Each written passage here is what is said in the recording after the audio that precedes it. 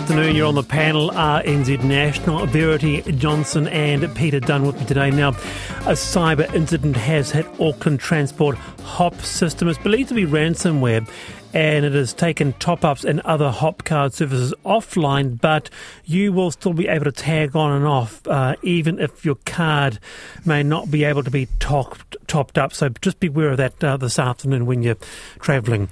Looking at solutions to crime first, which has, of course, been a big topic on the campaign trail. Now, yesterday we talked about a report that shows without stable housing, prisoners are nearly 5 times more likely to be re-imprisoned within a year of release than those who do have stable housing. And like a place to live to prevent people from offending and re-offending, having a job is key. But 85% of all entry-level jobs require a driving licence. That's a barrier. That's been discussed over the last day or so. With us, Executive Director of the New Zealand Howard League for Penal Reform, Mike Williams. He became an officer of the New Zealand Order of Merit in January for his contributions to prison reform and community issues. Mike, kia ora, good to have you here. Kia ora, pleased to be here. Let's kick off with a story. You've got a story about a young man appearing before a Northland judge. Right. Well, this young Maori guy had dozens and dozens, literally, of cases of driving without a licence. And Judge Greg Davis told him that if you don't get a licence, you face a jail sentence. And that's true of a lot of young Maori. There are supposedly about 500 people in jail just for driving without a licence. Anyhow, our tutor up there got him and discovered that he was completely illiterate. And he'd actually grown up in a very happy family, but they were itinerant agricultural workers, and he just never went to school. Yeah. And you don't actually need to be able to read and write to get a driver's licence. You can get someone to read for you, but of course you must get the questions right, and there's someone there keeping a close eye on you. And he got his licence. In fact, he got all of the questions right, and so did his partner. And when he appeared in front of Judge Davis again, Judge Davis not only let him off, wiped all his fines as well. So, it's really important, I think, that we pay attention to driver's licences, because when you get out of jail, our problem, we've got a very high incarceration rate, and it is almost totally caused by a high rate of reoffending. And I listened to your program earlier in the week, and it was very good. If you can get a job when you get out, then your chances of you reoffending are heavily reduced. And if you have a look on the Howard League's website, there's a piece of research by John Utting, who's a founder of UMR, which you can click on and see about half the people who get licences will have a job within a year. Gosh, wow. It really does work. And this is really what it's all about, isn't it? Because, that notion of reoffending, going back into prison, how to put a barrier to it, and something as simple as this, getting a driver's licence, Verity Johnson, interesting that it's such a affirmation of trying to break that cycle. Yeah, absolutely. And it's one of those things that you wouldn't ever, if you were looking at it from the outside on the top level, if you're, just an average person, you wouldn't think about it, because you would think, everyone's got a driver's license. You just wouldn't consider it. But when you work on that level of, in real life detail, you realise how impactful it is. Mike, I'm curious, how is the Howard League funded? Is it do you get government money? And is that going to be under threat if they bring in a National Act coalition, which is less keen on, as David Seymour was saying, it just basically wants to put more people in prison? But he is, can I just say that he is for prisoners learning to drive and learning to read. Yeah, which is why I was curious. Yeah, Mike. Look, no, that's a very good question. But we have presented the program. It is funded out of the corrections budget. It's the only program that the Howard League undertakes that is funded. by the government, but it's supported by the National Party, and we actually had it. Sir Bill English runs a company called Impact Lab, and Impact Lab evaluates programs like our own to see if it's of value to the Crown. And what Impact Lab found, and you can see this on our website too, is that for every dollar you spend getting released prisoners their driver's licences, the return to the Crown is $3.26. So I think we're pretty safe. We have 2 more years of government funding, and I think any government would want us to carry on. Peter.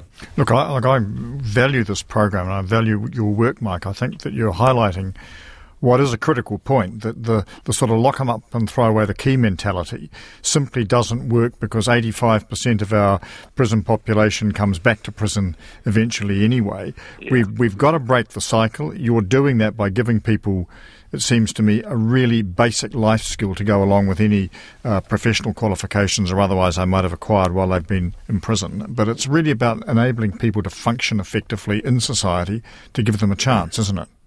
It is, and what I would add is that at the end of this month, the Howard League will have, our instructors will have generated 20,000 licences, of which over 60% of our clients identify as Maori. So that is one way of reducing the gross overrepresentation of Maori in our prison system. Do you have any information, Mike, about, say, with that 20,000 that you've helped, or whatever the number might be, what their subsequent path is? Are you keeping them out of prison? Are you keeping them in leading normal lives, or what's the recidivism rate? We're researching that at the moment, but the only thing we've got at the moment, and we're going to do some more research this year, funding's available, is that half of our people will have gainful jobs within a year, and if we can afford to give them a truck licence or a forklift licence, 100% of them will have a job. And let me just tell you one snippet. I had a call from a supplier in Wairau who said that he would do 15 forklift licences for the Howard League for $3,000, and I jumped at that offer. And the local, our instructor down in Wairau managed to she got 14, and they were mainly gang members, and all 14 passed their forklift licence. It's not that difficult. And I checked up, I rang her about 3 weeks later, and I also rang a local sergeant who I knew quite well, a police woman. And out of that 14, 13 had full-time jobs. Yeah, Mike, real demand. Amazing. Yeah, here's one for you, Mike.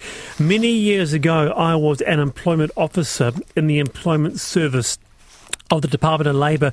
The key to most job seekers gaining employment was having a driver's licence. It was that simple, Verity. Yeah, I think that's really true. Yeah. Absolutely. And if you give people a purpose, so they've got the tools like having the driver's licence, then they're able to live more normal lives, and presumably the other pressures upon them that led them to commit crime in the first place become less pressing. They can get on and rehabilitate themselves. Stay there, Mike. And also, just because you can get, when you have a driver's licence, then you can get a bank account, then you can get all these government services which previously we wouldn't have. They come from a driver's licence, so it's the first thing.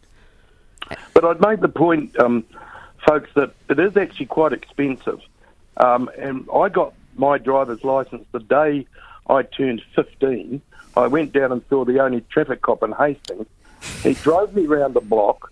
I did a handbrake start on the only hill in Hastings, which is a hump over the railway line in Murdoch Road. I went back to his office, and he charged me 10 shillings and gave me my licence, and that's the licence I've still got.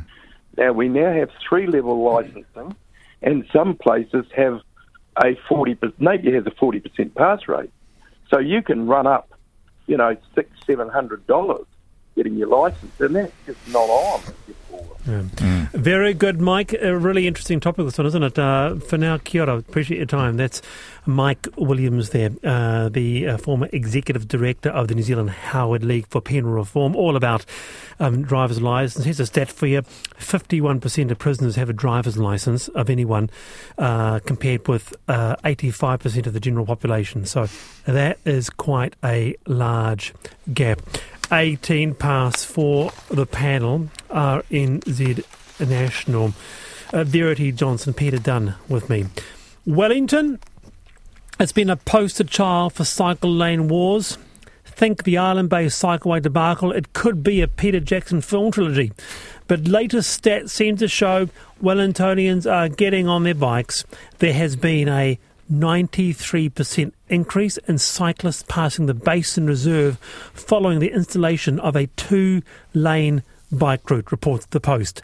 And it seems people aren't just diverting their route, as there have been no declines in nearby routes. So if you build it, they will come. Is that the mantra? With us, Patrick Morgan from the Cycle Action Network. Kia ora, Patrick. Kia ora koutou. So is this a boom or is it a blip? It's a boom. Look, there's no doubt in Wellington the numbers of people getting around by bike, easily and conveniently, has exploded, especially where the council has put protected bike lanes. And this is something we'll continue to see. So 10,500 compared to 5,500 last year, that's a significant jump. What do you put it down to? Sure, and this is just for a single month. The formula is the same all over the world. When you put in a network of connected and protected bike lanes, people flock to them. There's no reason that Wellington is going to be any different. The evidence is really strong that people are looking for more ways to get around in a convenient, fun and low climate way. What could be more perfect than a bike or an e-bike? What are you looking, Verity?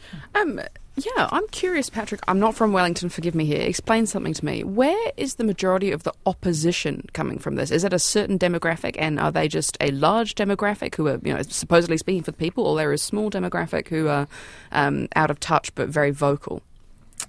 Look, certainly there is a vocal opposition. I mean, I'd much rather focus on the people who are going to benefit from this. Children, young people, people who either choose not to drive or don't want to drive, but still want access to their city. And that's why the city is providing bike lanes. You asked about the opposition. Change is hard. And I understand that when it's happening in a street in front of your house or your business, you're going to have an opinion on that. But I'm really glad that most city councillors get it, that making our streets safe and attractive is a high priority for councillors and the Mayor of Wellington. And that's why they keep getting re-elected. Peter? Oh, look, as someone who lives in Wellington, there's no doubt about the increase in the number of cyclists. Do you see it yourself? Oh, absolutely. And it's exploding. And I agree with Patrick on that score. My only concern is, well, it's a minor one, really, because it's not to do with cyclists. A lot of Wellington roads don't lend themselves to cyclists. They don't even lend themselves to cars parked on the sides. They are simply too narrow. And I think there are some issues that emerge around that, which, as I say, are not directly the responsibility of cyclists, but it's narrow roads, which leads me to my next point, which you made about people using cycleways. I don't think that's always happening, and I just wonder how we encourage people, for their own safety, to get off the road and onto the cycleway that might be adjacent to the road. Yeah, that's a great question, Peter. So no one wants bike lanes on every street in the city. We definitely want protected bike lanes on the main arterials that connect our suburbs. On quiet streets where people live, taming traffic is the priority. So more use of 30 kilometre an hour speeds to make our roads, safer and quieter goes a long way to allowing more people to get around by bike. So, you're not going to see a bike lane on every street in Wellington anytime soon. So this is part of the 166 kilometre Pārneke Pōneke bike network plan. I've got to say, comes with a huge price for a very cash-strapped city, Patrick, which was also the issue today in the Post. $226 million over the next 10 years. Are we over-engineering our cycle lanes in Wellington? One of the things I really like about Wellington City's approach is they're going for a transitional approach where initially bike lanes are built using very inexpensive materials like curbing and posts. So they're really quick to build, and we know whether they're in the right place and in the right design very quickly. But, talking about the cost of climate crisis, of car dependency, is overwhelming us. Wellingtonians spend more than $2 billion on fuel. That's money that leaves the local economy. So, let's keep that into perspective. And that's why I think so many people are concerned about more sustainable transport options. What do you think, Peter? Well, just a question that occurred to me as Patrick was talking was large parts of the central city seem set to become pedestrian zones. I just wonder, will that mean that cyclists also will not be able to ride through those? And certainly motor vehicles won't be going through them, but what about cyclists? Will they be also having to go around the edge, or will there be rights of way for them? Yeah, so thinking about the Golden Mile, that's going to be a pedestrian and public transport priority corridor. You'll still be able to ride a bike down there, but there won't be dedicated bike lanes along the whole way. And that's why at Cycle Wellington we're campaigning for Keys Please, which is a dedicated connection between Courtenay Place and the railway station along the waterfront quays. Right. People walking on the waterfront shouldn't have to share with people, biking a bit quickly. So let's just take one lane off the waterfront quays and make that a protected bike lane. And that, presumably, if you had the pedestrian, the Golden Mile pedestrianised, that wouldn't impede cyclist access to that, but at the same time would also give those people who are walking the Golden Mile not the concern of having to look out for cyclists. Yeah, the Golden Mile should be mainly about making it a great place to shop, to linger, to walk. So having a direct connection along the quays is the answer to, getting everyone around where they want to go and making the city a nicer place to be and shop. And I think the retailers are behind that. Yeah. Do you cycle in in Auckland, Verity, at all? No, I don't. And you just haven't bought a bike, or? No, because I scoot, right? I use limes and stuff a lot. I guess the main reason I was just thinking about this is I wouldn't cycle because I'm scared, and because a lot of the time when I'm sort of cycling, or when I'm scooting in Auckland, I get a lot of drivers try to drive really aggressively up to you, and you get a lot of catcalling, a lot of heckles. Yeah, it's not. it's fine. I don't really care, but I probably feel. The reason I scoot, not bike, is when you scoot, you're on the pavement. And actually, can I just say, jump in on that, Patrick, there was a terrible accident, rather terrible story on social media of some cyclists in Wellington really badly hurt. I think it was just yesterday. Yeah, that does happen on occasion. It's not good news, but again, let's keep it in perspective. We know that more than 300 people die on our roads every year. That's the cost of high car dependency. So moving more people to biking, public transport, walking, and not having to drive everywhere is going to be good for our society. Well, here's one for you, Patrick. Robin says, we were rushed through Wellington on Monday morning from a cancelled flight in Palmerston North. We went through around 8 a.m. and I was astounded at the number of cyclists we saw. In fact, it was a point of conversation on the bus. So there you go. Yeah. Interesting stuff. Patrick, kia ora. Good to have you here. Patrick Morgan there from the Cycle Action Network. We have this afternoon Peter Dunne and Verity Johnson. All right, you've been looking forward to this. Look, coming up with something to eat for lunch every day is hard. You don't want to break the bank, certainly don't, but you do want something to look forward to. I cannot go past a homemade sandwich or what's in a sandwich. The issue has been much discussed with a particular colleague today. Here is none other than well-known host, Sunday morning host Jim Mora, with the rather odd, rather unusual sandwich. Are you saying I'm unusual? Not at all, not in the slightest. Thank you. What I am asking, though, is what's in your sandwich? What's your sandwich filling? Just lettuce. Just lettuce. And that's it? I'm sorry, I know it sounds underwhelming, but I'm a particular fan of just lettuce in a sandwich with a bit of salt and iceberg lettuce. And I know people frown on iceberg because it's mostly water, but that's fine. I'm sloshing around inside and I feel fine. And, of course, iceberg lettuce does have vitamin A, Wallace, which helps your vision. So, for example, I can see you quite clearly right now.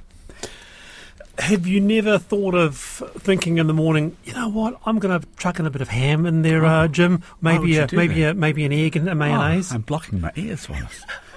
No, funnily enough, I discovered the amazing value of just a bit of lettuce and butter in a sandwich many years ago, and it's been extraordinarily rewarding and fulfilling ever since. And that made the office chat. It was too weird. With us now is Liz in Kakanua. Kia ora, Liz. Hi. That's a bit odd, isn't it? I mean, a great host, but strange. Lettuce, that's it, with a bit of black pepper. But what about yours? What's your favourite?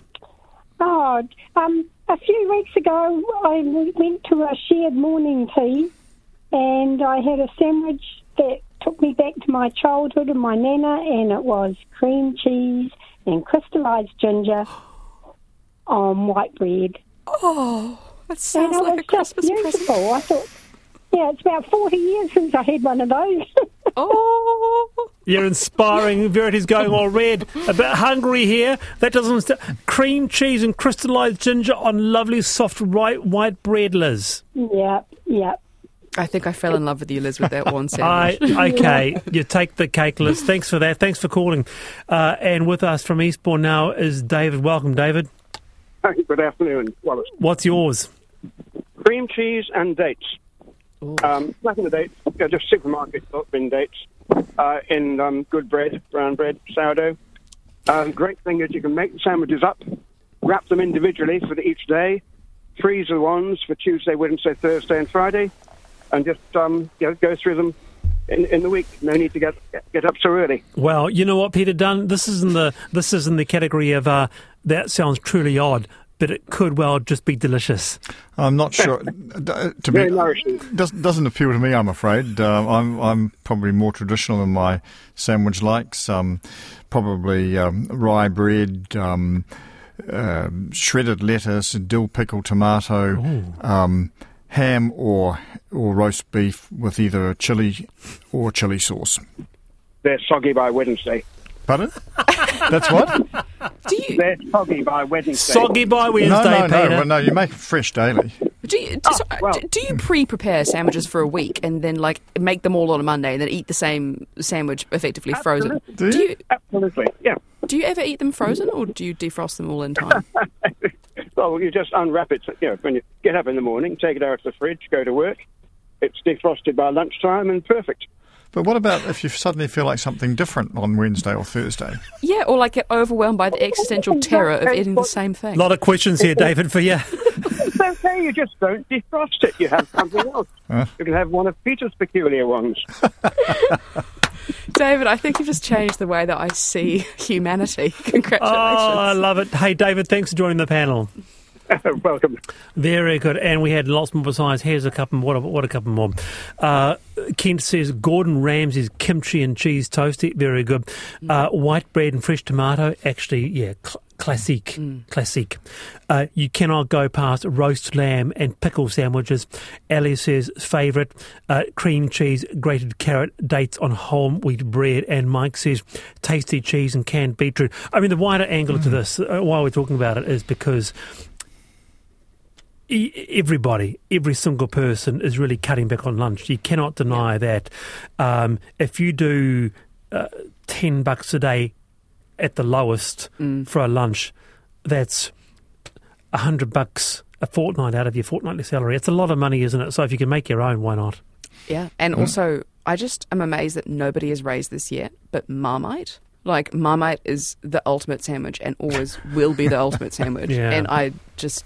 In a time of national crisis, you know what you need? Marmite. So there you go. Oh, gosh, they're coming through now. So they heard the wonderful Jim Mora on his truly bizarre sandwich, which is lettuce in between two slices of bread. You're on the panel, RNZ National. It's time for headlines. Oh, I love Jim. Okay. Oh, yeah. Good show. But not your sandwiches, sorry, Wallace. Oh, marama. Yuck. I won't be sharing your lunch on shared Friday lunch. Get on, yep.